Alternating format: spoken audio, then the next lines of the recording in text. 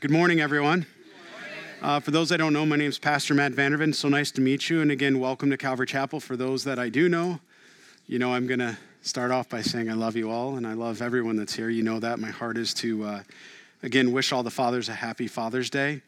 And I always tease my wife. I say, even when it's Father's Day, it's Mother's Day, because my wife is just a wonderful, godly woman, and I know all the women here are wonderful, godly women, and fathers are helpmates. How about it, right? God bless our helpmates, because they're amazing. Fathers, if you did not grab one of these, please grab one. They're in the lobby table in the back there, okay? This is a gift for you. It basically is a little devotion that we wanted to give you that goes through, and, the family is under attack today. I don't think I'm telling any of you anything you don't know. I think we're all pretty aware of that. And it's unfortunate that we're aware of that, because the enemy will stop at nothing to divide and conquer. And fathers, it is so important. You've been trusted, I've been trusted with the greatest privilege of all, and that is to instill the word of God into the children that he's entrusted you with. And whether you're a father or you're an uncle or you're a grandfather or you're a nephew or anybody that's a guy, there's someone that you can pour your heart into. That's a young child or a child that needs the love of Jesus Christ. And maybe their earthly father wasn't the right experience for them. Maybe they don't have good, fond memories. We draw them to God, our Father in heaven, where every day we celebrate him. Amen? So I just wanted to sort of make sure we had our hearts right in that aspect. Another note, tonight there will be no prayer. Sunday night prayer, we'll have a time of gathering for the fathers to be with your families and or your families like that. So please enjoy that time as a family. As I just mentioned, family is important. And also Ruth Ann, many of you have been praying. She was home briefly. And she's back in the hospital now. They are not entirely sure what's going on. She was in excruciating pain from the accident. But they were giving her medicine, and she like a lot of us, wanted to go home where you could be a little more comfortable. But her blood pressure began to drop, and they rushed her back to the hospital last night, I think it was. And so I'd ask everyone here to please continue to keep her in prayer and give wisdom to the doctors. They don't know if it's a clot or what's going on. On Monday, they're going to be doing a series of tests to find out exactly what's going on there. But please lift the family up. Please lift Steve and Tammy up. As when one of us are hurting, when one of us is sick, we're all struggling that way. So let's just continue to lift the body of Christ and lift Ruth Ann up. Amen. All right, open your Bibles, please, to Acts chapter 19. We've come as far as Acts chapter 19. If you don't have a Bible, raise your hand, and one of the ushers will bring you a Bible. So if you do not have a Bible and you're here this morning, we want to get a Bible into your hands. It's yours to keep. Looks like we need maybe one. No, we're one, right? Two back here, please. And please, this is your Bible now to keep. The Lord Jesus Christ wants you to have it. So as everyone's turning your pages or your electronic apps, so I can't tell if you're there or not because they're silent. Again, I still think they should make a sound for that. As we get to Acts chapter 19, we're on Paul's third missionary journey here, right? We've been following along with Paul. We've been privileged to kind of read line by line and verse by verse as we've been going. We've gotten to the point of where he continued really in verse 10 there for 2 years, so that those who dwelt in Asia, right, heard the word of the Lord Jesus, both Jews and Greeks, speaking of Ephesus, right? He's been in Ephesus and he's been doing that. And then we saw something very unusual. We talked a little bit about it last week. Very, very unusual in verse 11 and 12, where all of a sudden, Paul was a tent maker. So what does that mean? He worked with leather, right? He would be out there, he'd be sewing leather, he would work with tents and different things like that. That was the way he actually provided for himself as he co-labored in Ephesus. We know certainly in other places that God had provided for him and provided in all ways. But in Ephesus, he felt the Lord put it on his heart that he was to co-labor there. So while he was laboring there, he'd be going out, and as you can imagine in the Middle East, and you're in that area, he'd sweat often, right? So we know he had a handkerchief that he would tie around his head, as you can imagine, you're sweating, and or he would wear an apron. And as part of the apron, at the end of the day, a long day like that, he'd be sweaty, and he would take that off, and he would lay it down. Well, someone, and I bet, look, when we get to heaven, we can sit there and say, well, Paul, is this exactly how it went down? I don't want to presuppose, but I guess I'm going to this morning. Forgive me. And Paul, forgive me if I'm wrong. But what I think possibly happened is that I don't think Paul was endorsing this. I don't think Paul said, hey, buy a bandana and you're going to get healed. And oh, by the way, enjoy the sweat. I don't think Paul was ruminating in that in any capacity. I think what happened is that somebody turned around and they just grabbed an apron and they walked, maybe even set it down, and there was a person that was either demon-possessed, they were either sick or in some type of infirmity, and while they were standing there, what happened is they recognized that this man was healed. And they began to correlate events. And so what did they do? Well, Paul, let me take your apron. Let me take your handkerchief. And they would go, and those that were in need, they would bring the handkerchief, they would bring the apron, and they would lay it down before this person, and they would be made, well, they would be healed like that.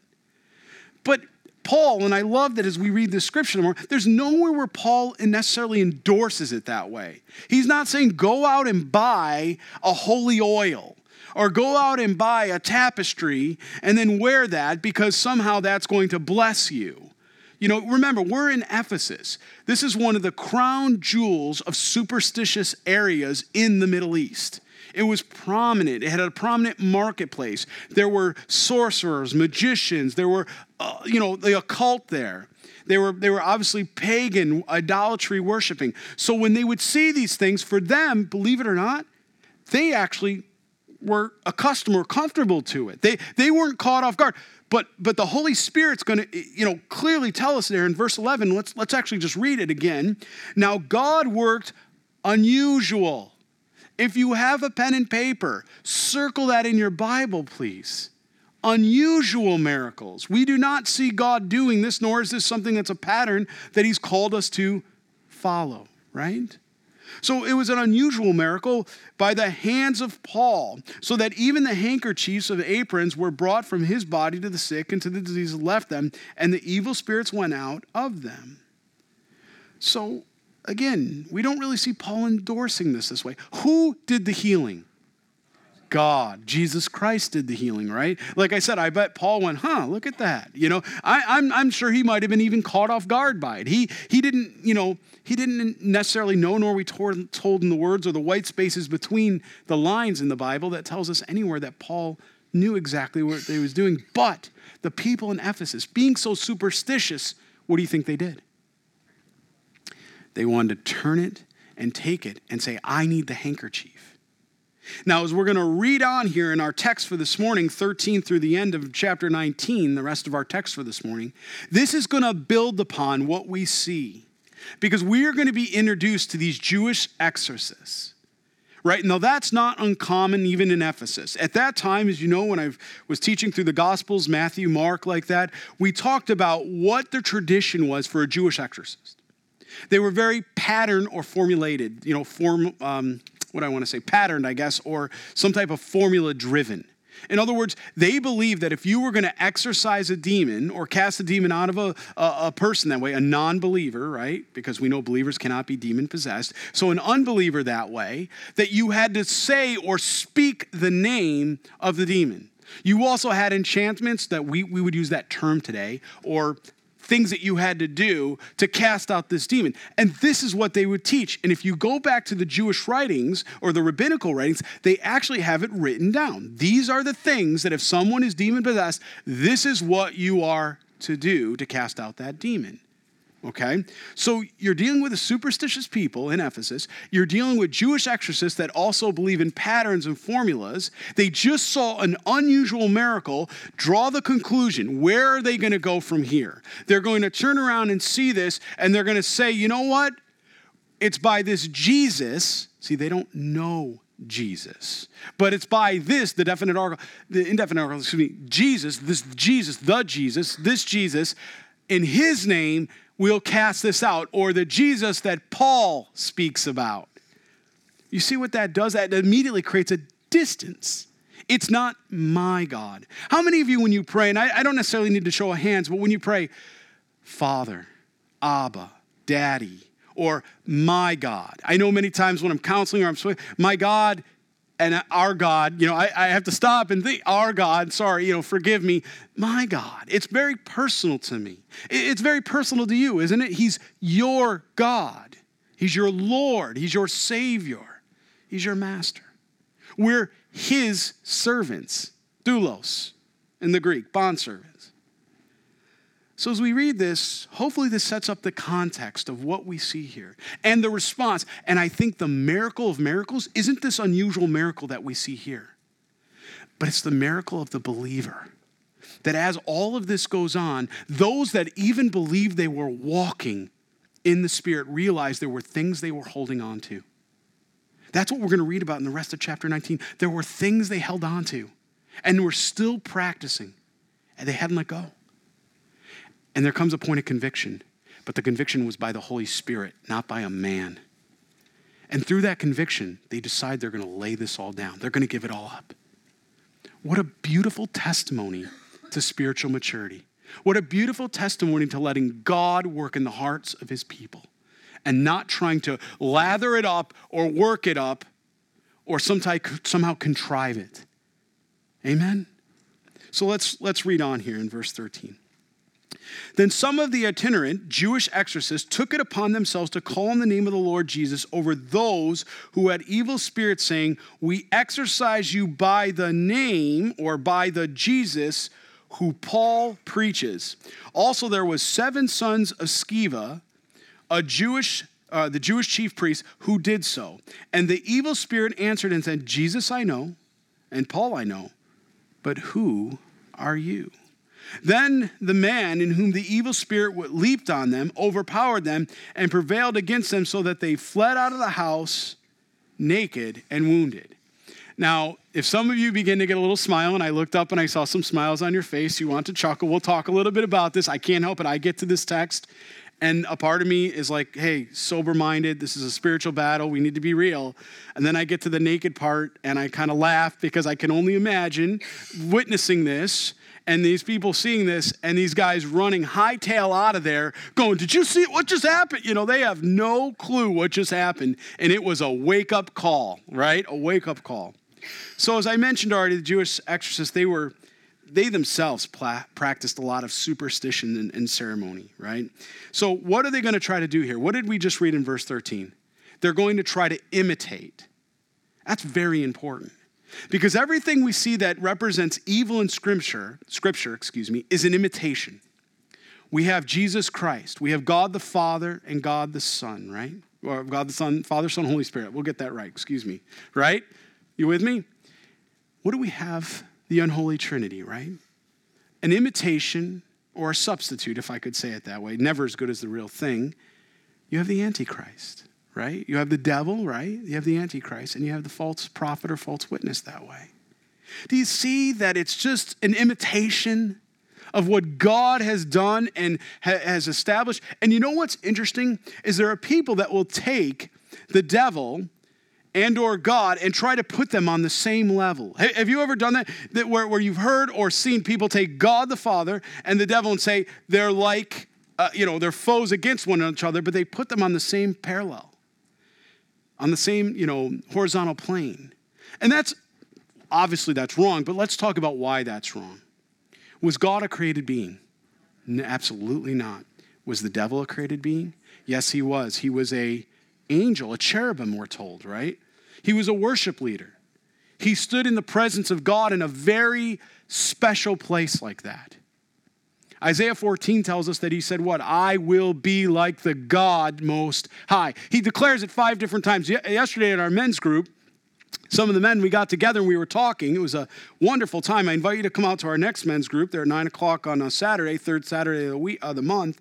Well, as we were gathering, one of the guys, as we're there and we're studying the Word and we're going through that, he comes up, he says, it's so interesting to me to think that I could be in the presence of the Lord, or to think that Lucifer could have been in the presence of the Lord like that, and then turned around and did what? Said, you know what?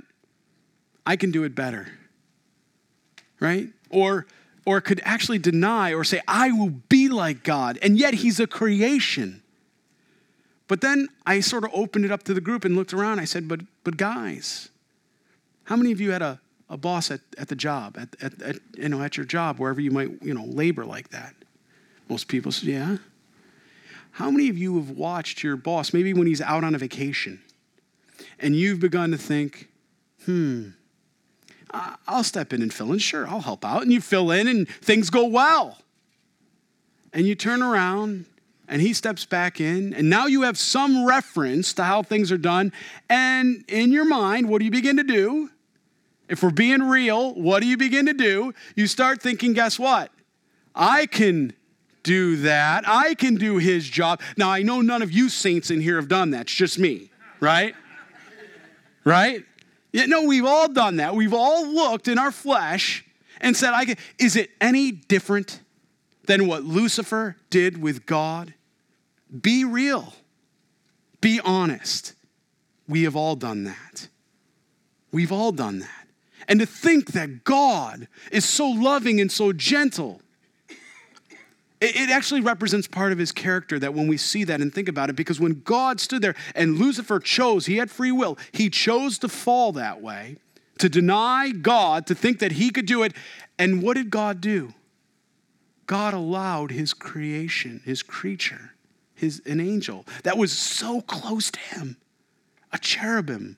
There's different ranks of angels. A cherubim like that to fall. And not only that, but then we know he goes where? To and fro, accusing. And God doesn't just go and wipe him out. I've wondered, is God praying there would be a repentance there? Or has God given him over? I asked that, and I don't have that question. I can't answer the heart of God in that. But I do know that I was a sinner and I was lost. I do know that I did a lot of evil things. I did a lot of bad things. And I do know that probably people looked at me and said, this guy's a drunk. This guy can't do anything. He's not going to be good for nothing. And they wrote me off.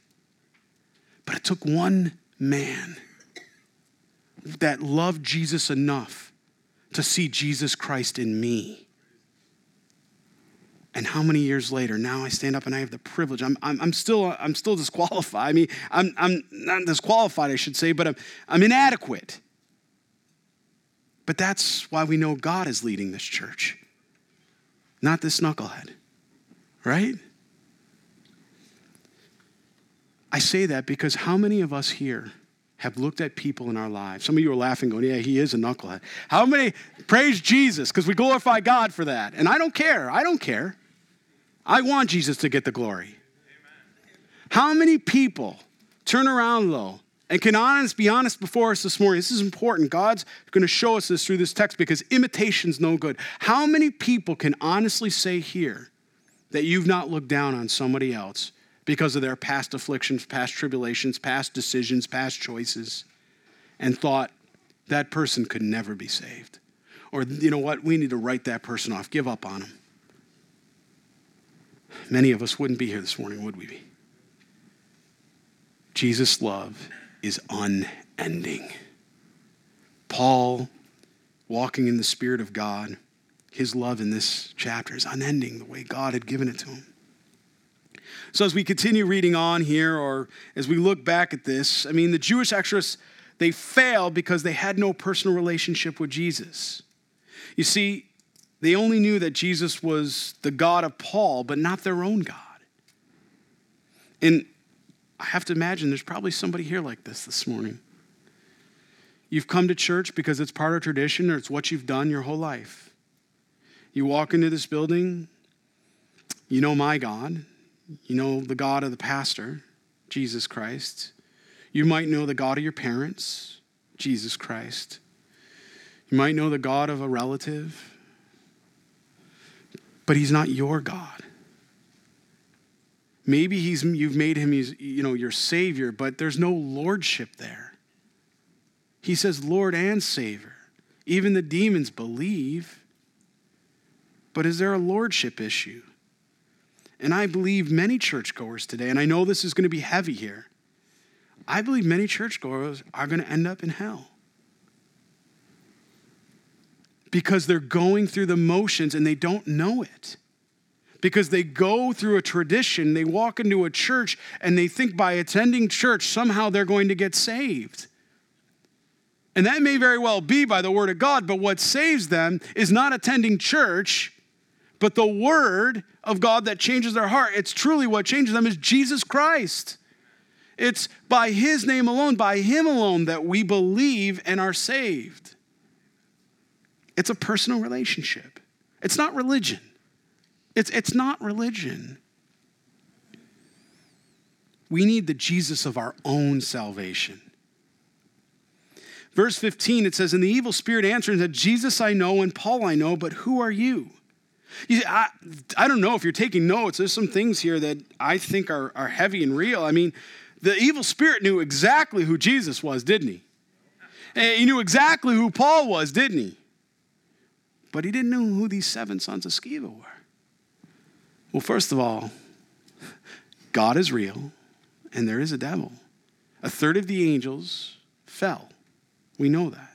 Now, we know there's no angel machine up there where God is popping out angels every moment. Angelology. We don't have time to go through it all, but there is no angel machine. It says even in the beginning of creation that there were days, 6 days specifically, in which all that we understand and know were created. And angels were on one particular day of that creation as part of that, the heavens and what have you. And after that, it also, we can read in other areas of the Bible that it tells us that for every person that would live, or for the time of all of life, in other words, not just, the 6 days in which God created the angels, but humanity.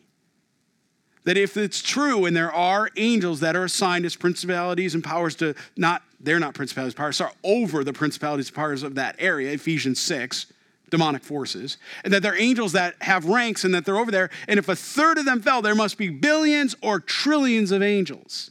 Therefore, some amount of number of fallen angels exist. And what do? They're not like God who can see all and know all. They see and operate by watching. That's why some people go to these occult practices and they turn around and see a horoscope reading, or they see someone read a tarot card and they tell them about a loved one. You might remember in the Bible when Saul had actually gone to just such a person. Who is the prophet? Samuel. And what did they do? He wanted Samuel to be raised from the dead so he could ask Samuel a question, right? The arrogance of that. And God allowed it. And I do believe that was actually Samuel. God allowed it in that particular circumstance. But I believe most of the time that's not what happens. Most of the time what ends up happening is these demonic forces, these people are demon possessed. And what happens is they turn around and they call upon these demonic spirits. Now, I just mentioned they don't know. Bible tells us they're not all-knowing. Only God is omniscient that way, all-knowing. But how long have they been alive? Creation. That's why I mentioned in the beginning, the creation. They're in 6 days. Okay, so they've been watching, haven't they? Have you ever watched somebody over a period of time, maybe your child, and begin to, I don't want to use the word predict, but begin to say, well, I know Jimmy, Johnny, Susie happens to be more like this, so, we got to watch this situation, right? And it's not that you're, discerning necessarily at that moment using the gift of discernment, but what you do see happening is you're watching and you're coming to a conclusion based on what you can see and understand. Well, the demonic forces, much the same way, operate. But they have actually been watching generation after generation. So when someone comes to them and say, how is your mother doing? Or tell me what my mother's name is. And you sit in front of somebody that's demon possessed, which I pray nobody has any business doing anything with the occult in here as a born again believer in Christ. But if somebody went to that and you hear a story about how they're turning around and they're telling or fortune telling or foretelling what will happen or who that person in their family member was, there's nothing supernatural, but there's nothing really extraordinary. All they're doing is tapping into the demonic realm, which that demon was there able to watch 5 generations ago and say, your mother's name is Susie Smith. She liked walks on the beach and oranges every morning. It's not something we can't explain when we begin to understand there is a spiritual realm. And what we read here in the Bible, there's no reason we should in any way symbolize this. This is a literal teaching. There were 7 men. These were Jews, Jewish chief priests or priests that way. They went in and they were trying to cast out demons, but they didn't know Jesus Christ as their Lord and Savior. They had no relationship. The demonic forces in no way respected them, actually didn't even care about them. Why do you think they didn't care about them? Because there was no threat. They were indifferent to Jesus, so they were of no threat. You ever see people first of all, there are no good people, right? We know that all have fallen. We're all wretched, all fallen short of the glory of God that way. All have sinned, excuse me. We know there are no good people that way. But you've watched where people who have tried to live their lives in a good way, bad things will happen to. And then we've seen the converse of that. People who try or don't necessarily care about living according to any type of morality, right? Things seem to just go well for them. And I would suggest to you that part of the reason for that is, on a spiritual plane, is that just like we learned from this scripture here, the demonic forces are not worried about the people that are putting themselves on a shelf because they're indifferent. They're not engaged in the warfare of this life. They've taken the cares of this world, they've taken mammon, they've taken fill in your idol, and they've said, that's what I worship. And therefore, Jesus Christ said, but I want you to know as my disciples, there will be tribulation, there will be oppression, there will be affliction. Don't be surprised. And often I kind of use it as a checksum. You know what checksum is in math? It's a checking a formula. Okay, Lord, I'm walking according to you. I'm in your will. I'm facing a lot of oppression. Check. Right? I'm not surprised by that. Now, I also walk in the victory of Jesus Christ, so I'm not also looking for it. But I understand it's a reality of my walk of discipleship. This is real. This is real. The Spirit knew exactly who they're, but it got crazy, and apparently evil spirits, in this case, know Jesus and Paul, and they don't waste their efforts knowing those who aren't really a threat, these 7 sons of Sceva. The man whom the evil spirit then did what? He leaped on them, it says. He overpowered them and prevailed against them. Now, this is not funny. Sort of.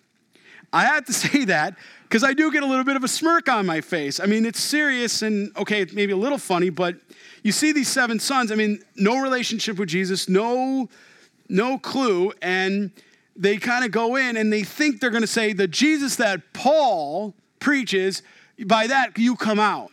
And the demons are, can you imagine, they're laughing. They're like, you don't even know what you're doing. And what do? They whoop them up, don't they? They whoop them up. They fall on them and whoop them up naked. Now, the wounded part is not funny, right? That's not funny when anybody's wounded. But he left them naked. And can you imagine? They're running away going, this is real. What were they doing before that as charlatans?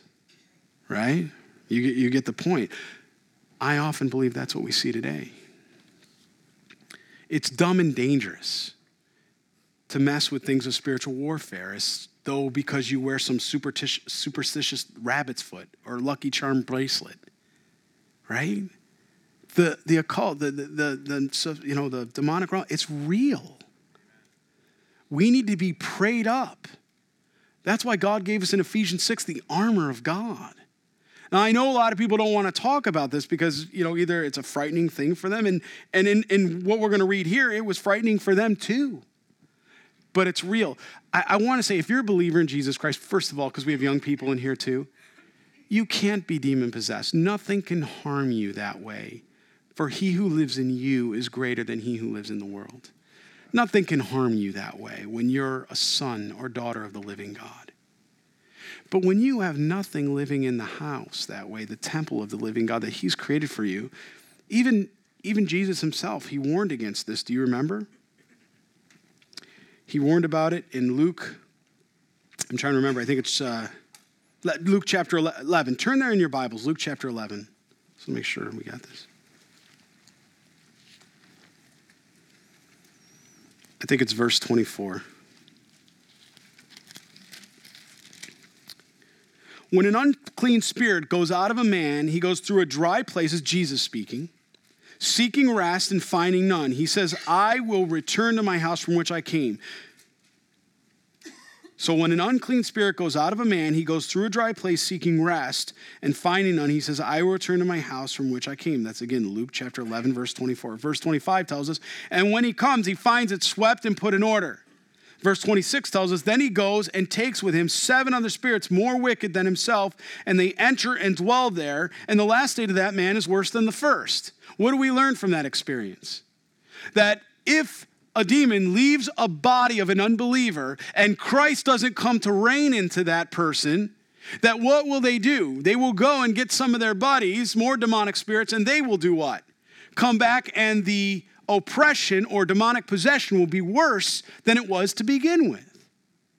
I can't tell you how many people don't study that in Scripture, and they go into a foreign missionary land where we see a lot of demonic, the devil in our land in America here. Not that we don't see demon possession, we do in this country, but it's not needed because most of this country is believing the lies of mammon. They're caught up more in that, and they've made their cares or their indifference their God. And so there's not the seduction that's necessarily needed that way. But in a lot of other countries where there's a poverty that we don't even begin to understand in this country, a poverty where there isn't a lordship that way, where they're looking to the Lord, what do they turn around and do? They see these demonic forces. I mean, Haiti, you go over to Haiti, you can see it. I mean, you can go over to these places, it's real. You can see people that are demon-possessed. And you see a lot of times young pastors or young leaders of the church, they'll travel to these countries. We went to Central America. We didn't really encounter so much. One man I could think of that I was pretty sure was demon-possessed, but we didn't really encounter a lot of the demonic that way. But a lot of times you get in these jungles and you see it, and the first thing I do is I pray, Lord, is this person ready to receive you, Jesus? Before I do anything, before I pray, Lord, come in the name of Jesus Christ, before I would even pray anything like that, I'm discerning and asking for the will and heart of God to know. I want to make sure the state of that man will be better because he'll believe in Jesus Christ and he'll be exorcised of that demon. What I don't want to do is just willy-nilly pray that the man is exorcised, and then what happens? They, as we just read Jesus' words, and it's real, what will happen? They will come back 7-fold. But we're dealing with the biblical illiterate generation. They either don't believe in the occult or the affairs of the demonic, or they don't understand the Bible and they don't know how to pray. We need to be prayed up. If you are entering any kind of spiritual warfare and you're coming to someone that you discern and believe you and me, when you meet someone that's demon-possessed and you're in the spirit and the Lord's going to use you, there's no question. I remember a couple years back, we had a gentleman come in one night late at the fellowship. Andrew was there. They had the teen ministry at night. Steve Walters was there. We were praying. It was like 10 o'clock. They were concluding the teen ministry, and we're praying. Everything's good. We finished. We walk out. This man comes in. And is 10 o'clock at night. It doesn't matter. God's church is always open, right? Amen? So we come in. There's ministry that needs to be done. So we turn around, and, I meet them, and immediately I discerned there was something. I looked at Steve. Steve was a newer elder at that time. He was learning that way. He had never encountered that. He immediately discerned it. He looked at me. I looked at him. We knew right away. So we went into the back room. We began to sit down. And what did we do? We started praying with this individual. Well, excuse me. Let me back up. Before we were going to pray with this, we started talking with this individual. What's going on? And we began to notice as this individual started getting more and more agitated. Not at us, but in general. Very angry. Started hitting the tables. Can we get you some water? Can I get you something to drink? What can I do? And agitated, angry. The face and everything begins changing. This is what's going on, and hitting, and I'm thinking de-escalation at the moment, right? It's 10 o'clock at night. It's not like it's 8 o'clock in the morning where we can turn around and we got 5 or 8 hours. I'm thinking de-escalation. So I'm praying, Lord Jesus, please give me the words to speak. Help me free this man. What do we need to do here, Lord? And I heard God say, don't do a thing. Now, I remember Steve looks at me. He's the elder. Right? He turns around, he looks at me. And I looked at the guy and I said, hey, thank you. Let's get together and pray. We'll come back. We need to have some counseling here. We need to have some conversations because I'm discerning this there's something clearly off. I come out, didn't say a word to Andrew. The teens were obviously dismissing. We want to get safety for the teens. We want to get them out, okay? The whole thing. I turn around, we get in the car. My son, who's never, ever said anything like this to me, He goes, Dad, there was something off there. And I said, son, what did you discern? And he said, well, Dad, I don't know how to explain this to you, but I felt like that man had a gun. Or I felt like that man was going to do harm. And there was this coldness. Like I felt like a cold in the whole room, something just creepy, like dripping. I don't know how to explain it. And I said, son, start to just pray. I knew that, but he had never experienced the demonic. He had never seen that. He had not, like I said, he had not gone to a foreign land. He had never seen that. I'm familiar with that, so I understood. Well, before we left, even Steve, I remember him coming to me. He says, Pastor, are we not going to pray for that man right now? And I said, the Lord's told me right now we are not to do that. And he looked at me. He's like, and then he got it. And he's like, okay. And he started learning you listen to the Spirit of God in any moment and wherever you're doing. You trust the Spirit of God. When he gives you a leading like that, you obey. You don't question it. There's a maturity that comes along that way. Well, no later, Andrew, I think it might have been 5-10 minutes later, he picks up the phone. He had never had an experience like that, if I remember correctly. He picks up the phone and calls me, Pastor, I know this is going to sound weird. I love when people start out conversations that way. Pastor, this is going to sound weird. I'm a pastor, try me. But go ahead, I'm an under shepherd, try me. So he says, I discerned something. There was something very off there, almost like a cold, or starts almost discerning what like Parker kind of, or my son had kind of shared at that moment. And I said, I know, Andrew. I said, start praying. He said, I just want to make sure you know. Because I said, Andrew, yes, your spirit testifies. You did well. Praise God. You heard the Spirit of God. You responded. Praise God. Yes. We're going to be working through that, and God will handle this. It's real. What would you do in that experience? What would you do in that moment? Are you prayed up? As Jesus said, you don't wait to the disciples. He told them when they were sleeping in the garden, even when they were preparing for what was going to happen, Jesus, what was he doing in the midst of his trial that was coming? Was he sleeping where the disciples were sleeping, or was he praying? He was prayed up, and that's the Son of God. He was prayed up. And then what happened? He kept going over to Peter, knowing that he was going to face his own trial very shortly thereafter. Remember denying him 3 times? And he said, Peter, don't sleep, pray. He says, can't you even stay awake for even an hour? That tells you the power of prayer. There are things going on that we don't even understand in the spiritual realm. These men that day began to understand. There is a spiritual realm. Well, obviously they ran out of there, and what we see out of this in verses 17 there, and this became known both to all the Jews and the Greeks dwelling in Ephesus, and the fear fell on them. Circle that in your Bible. And the name of the Lord Jesus was magnified, and many who had believed came to confessing and telling their deeds.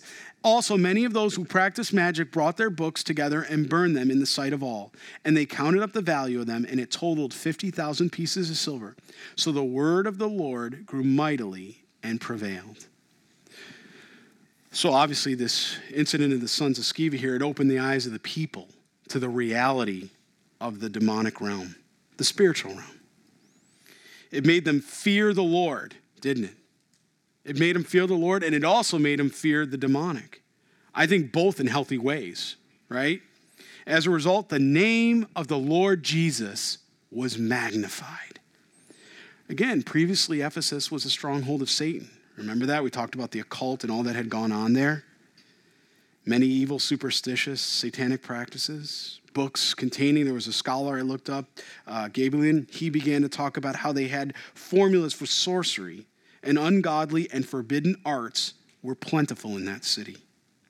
And as a result, we read, who had believed came confessing and telling their deeds. That means those are believers at this point. Those who had believed, they're believers at this point. Apparently, before the sons of Sceva incident, many believers maybe didn't understand what was going on in the occult or the demonic realm. Maybe there's somebody here this morning. This is the first time you've heard teaching on the spiritual battles in the spiritual realm. Maybe you didn't realize the reality of it. But again, there's nothing to fear that way if you're a born-again believer in Christ. If you're not a born-again believer in Christ, we should talk. You need to receive Jesus Christ as your Lord and Savior. But maybe they were involved in some type of demonic activity or the occult. Now, I want to give a quick caption here in verse 19. You see that it says that they began to burn books and they again, gather in the site and they're doing it. I just, in the days we're living, I have to give a caption on this because verse 19 is not endorsing any type of governmental approval of burning books or sanctioning any type of revisionism. Because we saw that under Hitler in Nazi Germany, where he had everybody brought out the books and then take away the weapons, the guns, and everything from the people, and then they could lord over the people like Nicolaitans. That Jesus says, he says, I hate the Nicolaitans, those that lord over the people. That in no way is giving anybody or any government the ability to come in and burn all of your books. This was an individual's decision. The believer decided and was convicted that the books they had that had these occult practices in there, they were the ones that brought the books together and they burned them in the sight of everyone there. What were they doing? They were renouncing anything that had to do with the demonic, anything that had to do with idolatry. They were renouncing it. They were getting rid of it. Turn in your Bibles to Luke chapter 9. A few books back to the left.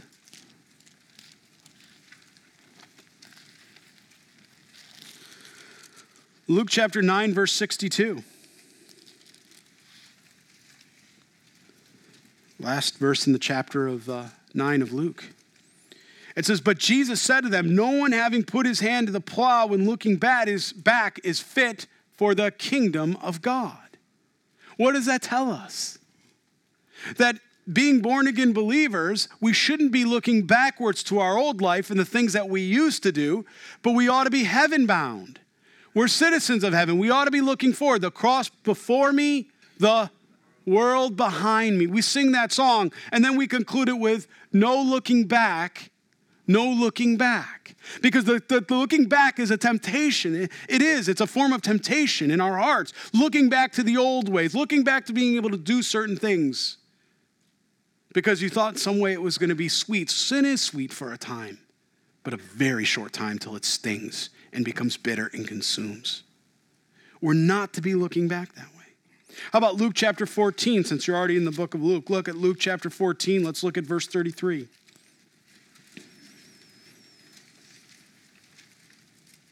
What about those that were like these disciples in Ephesus that were holding something back? Maybe there's some of us here this morning. Notice I said us. I don't discount my own heart. I don't trust my own emotions. My emotions can betray me. I trust the living God and his word. I run my life through the grid of scripture. And I have to examine my own heart. Every one of us is called to do that. But Luke chapter 14, verse 33 says, so likewise, whoever or whomever, however you want to say that, of you does not forsake all, circle that, all, then he cannot be my disciple. That's heavy, isn't it? That's heavy, man. If you're looking back or there's something you're holding on to and you're like, man, God is saying, let it go because it's going to tear you apart. It's for your own protection. You trying to hold on what's in the past and holding on to that, and you're being stretched like that, it's going to rip you apart. The only thing you should think of when you're like this is the cross of Jesus Christ. And that's looking forward, not looking back. The cross before me, the world behind me. No looking back, no looking back. One more passage. Go to 1 John chapter 2. 1 John chapter 2. Giving your little fingers a workout this morning, huh? 1 John chapter 2, let's look at verses 15 through 17.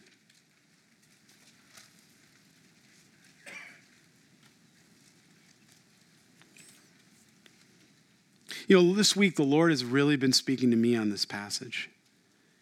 He just kept drawing me back to this passage. I actually last night as I was going through my study one more time and praying in the Spirit, asking, Lord, what do you have for your people? What do you have for me?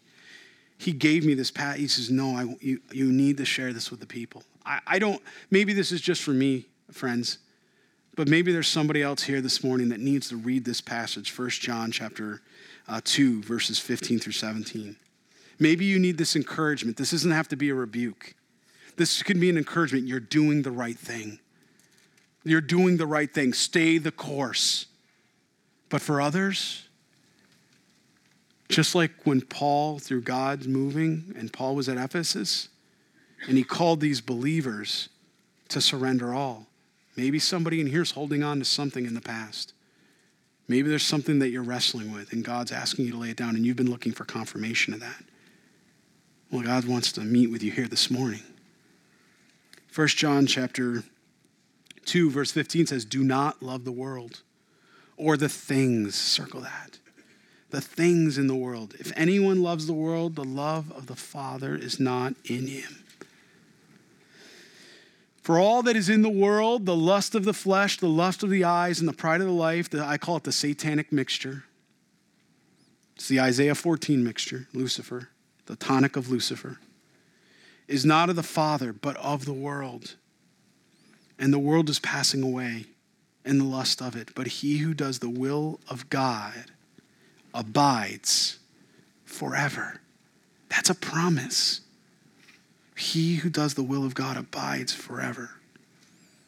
You can turn back to Acts, and we're at our time here almost. So a couple notes and we'll close. It's hard to believe it goes so fast. What we saw these men do, they renounced, and these women, they renounced the demonic by confessing and burning their magic books, disregarding whatever value it had. Again, apparently these books were full of magic charms, amulets, whatever, incantations. We know that they were very superstitious in Ephesus, whatever it was. I think some people are still superstitious today. The value of this is, as it was 50,000 pieces of silver. That would have been valued somewhere between $1 to $5 million today. So people put a high premium on that, but God, it was doing nothing but leading people straight to the pit of hell. Now, I would challenge everyone here this morning, as Christians, we must do this today. It's not a governmental conviction. It's not a pastoral conviction. It's an individual conviction from Jesus to the individual believer. No one can force you to do this, nor are they supposed to. This is something you and God need to talk about. You and God need to pray about. You know, what about the books you have? What about the images? Pornography and what have you. Computer files, statues, charms, games, whatever else may have a connection to the demonic. I'll also add, if God's telling you to get rid of those things, destroy them. I can tell you how many people go and they think, well, that's $1 to $5 million, right? I'll sell them. What are you doing? You're spreading that filth. I'll give you a personal confession. So I want to say it was about 11 years ago. I had already been saved at that point, but, much like anybody else, there was a spiritual maturation going on. And I was fighting this very thing. I had DVDs and, all types of things that at that time I thought were okay. They weren't necessarily, pornography, but it had lewd acts. It had things in there, half of the 1980s movies that we don't even remember until we go back and watch them and go, oh my gosh, I can't believe our parents let us watch that. Right? I don't know if that's happened to you recently. I put on a 1980s movie for my son, the good old day. I wanted to show him that. I got about, 30 seconds. Okay, well, that was good, son. Let me tell you how the story goes. And then you start looking for these cleaners or filters. Well, at that time, I was really wrestling with some things. So I remember going home and looking at my wife and saying, well, Lisa, we got to get rid of it all. She said, what? I said, the Lord's put it on my heart. I said, we got to get rid of it all. I literally went over to my DVD case, I don't know, thousands of dollars of DVDs, and just took a big box and everything that was in any way questionable. This is what the Lord showed me to do. I'm not telling you to do. This is what the Lord convicted my heart because he knew I was holding on to something. And I just went like this, and it went right into a box. And I began to go through in my computer. I wiped the hard drive on one of my computers because I was looking at things I probably shouldn't have been looking. I was looking at things God would not have been pleased. If I was raptured at that moment, and I was standing in the presence of Jesus Christ, I would have been embarrassed. That's the test. If you appeared before Jesus right at that moment, whatever you're doing, would you find embarrassment? Would you be upset? We came out yesterday in our men's study. We started talking about that. Would you be embarrassed? I can't remember, one of the guys brought that up. It's great leading that way. The Holy Spirit. That all went away. Then I looked at this statue. Many of you know I was raised Roman Catholic before I was born again believer. And my grandmother, before she died, had given me this statue. And it was of Mary. I think it was Mary or Jesus. I can't remember, but I had a statue. And truthfully, I would pray to that statue. Not that I was praying to this, but I was praying to God. But I would look at the statue as somehow representing that. Exodus chapter 20, for those that remember the teaching in Exodus 20. We're in Exodus 32 on Wednesdays. And I was really torn about that. And so I called Pastor Chuck Smith because I wanted to know, what was his heart on the matter. And I had the privilege of speaking with him, and it's actually broadcast on the radio. That's one of the things you want your pastor to hear about, huh? So I called Pastor Chuck Smith, and I said, Pastor Chuck, here's the question. This statue, what do you think? And he said, well, if you ever met him, he's kind of got that draw. Well, what does the Bible say? Good answer, Pastor. I said, the Bible says we're not to have anything in heaven or below that's in any type of look, anything that would be like that, anything that would be worshiped that way. Well, I think you have your answer. I said, but that's really hard. He said, again, I think you have your answer. I said, thank you for your faithfulness. I turned around, and that day, I had a watch I used to keep on. I took the watch off because that was my grandmother's watch, and I loved it very much. She gave it to me. And I got rid of that statue because that statue is not what reminds me of my grandmother. It's the memory that Jesus Christ gave me, the mind he gave me to remember who my grandmother was. And in no way did I want to dishonor her. In no way did I want to dishonor Jesus. That was my conviction. I'm not telling you what to do. But the point was there was no more looking back. I had made that decision. I made a decision to follow Christ. I put my kids on the altar. I've put my wife on the altar. I put my parents on the altar. I put everything that I hold near and dear on the altar of God and said, Lord, it's all yours. You give it, you'll take. But Lord, to you will always be the increase in glory and love. And as I read that, this is what I believe was happening there today. Spurgeon says, you will have enough temptation in your own mind without going after these things.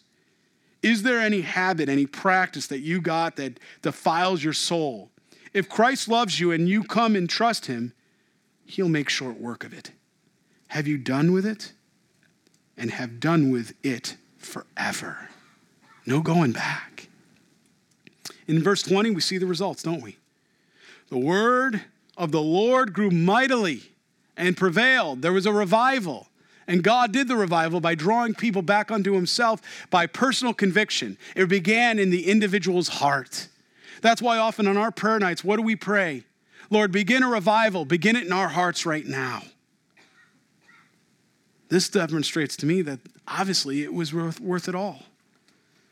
The work in the region of Ephesus and really the region of Asia Minor, Turkey, continued in a remarkable way. And as we've seen in Scripture, it's a great spiritual victory. But we're going to read on next week as we go into verse 21. Please read on. Please read. Don't come in on Wednesdays and Sundays and just read your Bible. I'm encouraging and pleading with all of you. Read the Word of God every day. Morning, noon, and night. Read the God. I'm exhorting you. Read the Word of God. Read the rest of this passage. Chew on it. Think about it. Selah in the Hebrew. Let it wrestle with your heart. Test it in the light. Bring it through Scripture and test your heart in the light of Scripture that way. To find what is good and the things that'll last and the things that should be burned, wood, hay, and stubble. Because as we're going to see, when God does a work like this, what happens here is it breaks out in a riot. Because afterwards, Demetrius is going to come up and he's going to say, no, what's been going on in this area now This is a big deal, and it's got to stop. It's starting to hurt the pocketbooks. Follow the trail of money. Always follow the trail of money. You think for a time in a season we've been given the privilege to be able to bring Bibles and do these things, and there'll come a season when it affects the pocketbook. Don't worship a political savior. Worship the Savior, Jesus Christ. Let's stand and pray, and we'll have a closing song. We didn't get as far as I would have liked, but we got as far as God had intended. And that's important. So go ahead and read. Obviously, that's all that matters. Read the rest of, like I say, verses 21 and on, and we'll conclude this chapter next week and maybe even get into the first half of chapter 20 as the Lord should lead. Let's pray. Lord Jesus Christ, we come before you here this morning. God, what a word for us this morning here, God. You are so faithful to be present. Your Holy Spirit led here. These are your words, Lord. It's your conviction. It's your encouragement. Lord God, thank you for being faithful to minister to us this morning. Thank you that we don't come here to go through the motions. We don't walk out of here with honeydew, Lord. We walk out of here with truth. That truth that'll sustain us and seal us for all of eternity.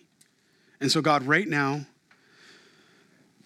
if there's any of us here, Lord Jesus, first of all, that don't know you, God, I pray, if there's anybody that's hearing this and praying this with me, God, if that's someone here this morning, Lord, they would come forward after service, and I'd pray with them, Lord, and we'd welcome them into the kingdom. That your gospel would go forward, Lord Jesus. And for those of us that are believers, Lord, just as we see these believers in Ephesus that needed to get rid of worldly things, Lord, that way. Not all things are bad, God. We know that. But the things that we hold on and place in the same category as lordship, the things that we worship that become idols in our lives, that's what you're talking about here, God. You bless us, many of us. You give to us faithfully that we may give unto you. You blessed us with our offering even here today, God.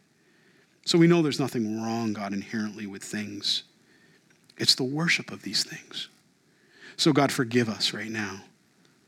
God, forgive me for holding on tight to anything that, Lord, is a distraction. Forgive us as the body of Christ, God. We want to be holy and blameless before you, Jesus. Renew our hearts here. Encourage us. Let us not walk out of here convicted, feeling overwhelmed and down, God. Let us walk out of here encouraged because you've brought change in our hearts, and God, we can do something about that. You've drawn us close. You've given us more of you today and less of us. Thank you, Jesus. And may we continue on this walk, Lord, this narrow path until you bring us home. We pray this in your name, Jesus Christ. And all God's people prayed. Amen. Let's praise our Lord with everything that we got.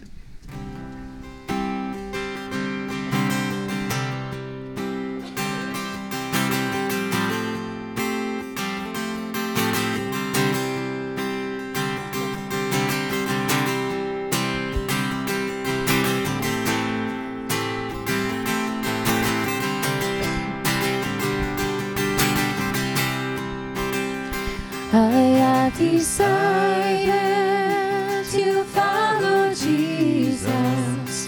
I have decided to follow Jesus.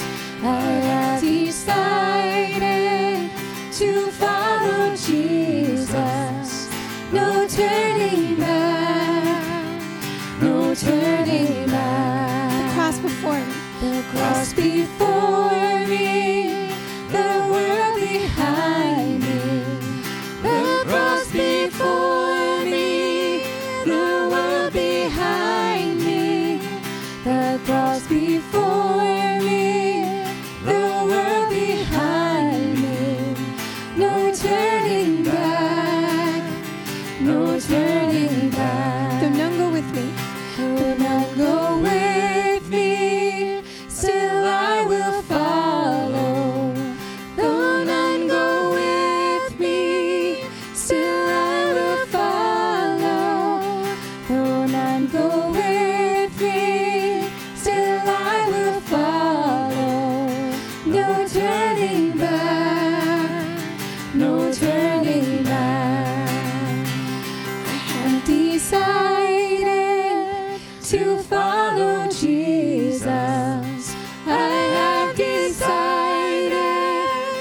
to follow Jesus. I have decided to follow Jesus. No turning back, no turning back, no turning back, no turning back. Jesus, there is no turning back, Lord. As you've commanded us, as we obey, Lord, give us everything. Equip us, God, for the work you've called us to, Lord Jesus, even right now. Baptize us anew, Lord. It's in our humility, God. We don't come to you with any strength, for in our weakness you are made strong, Father. We know and glorify your name alone, our living God. And right now, Lord, we thank you that it's not works-based. We thank you that it's not of anything we can do of our own. But God, it all points to you. Praise you, Jesus. Keep us, heal us, Lord. Protect us and guide us as we spend times with families or friends today, or Lord, even in just the company of your Spirit. We love you, and Lord, may our hearts be with you and your hearts with us. In your name, Jesus Christ, we pray, and all God's people prayed. Amen. I love you all. God bless you. Again, happy Father's Day, and enjoy the day with the Lord. May he keep you.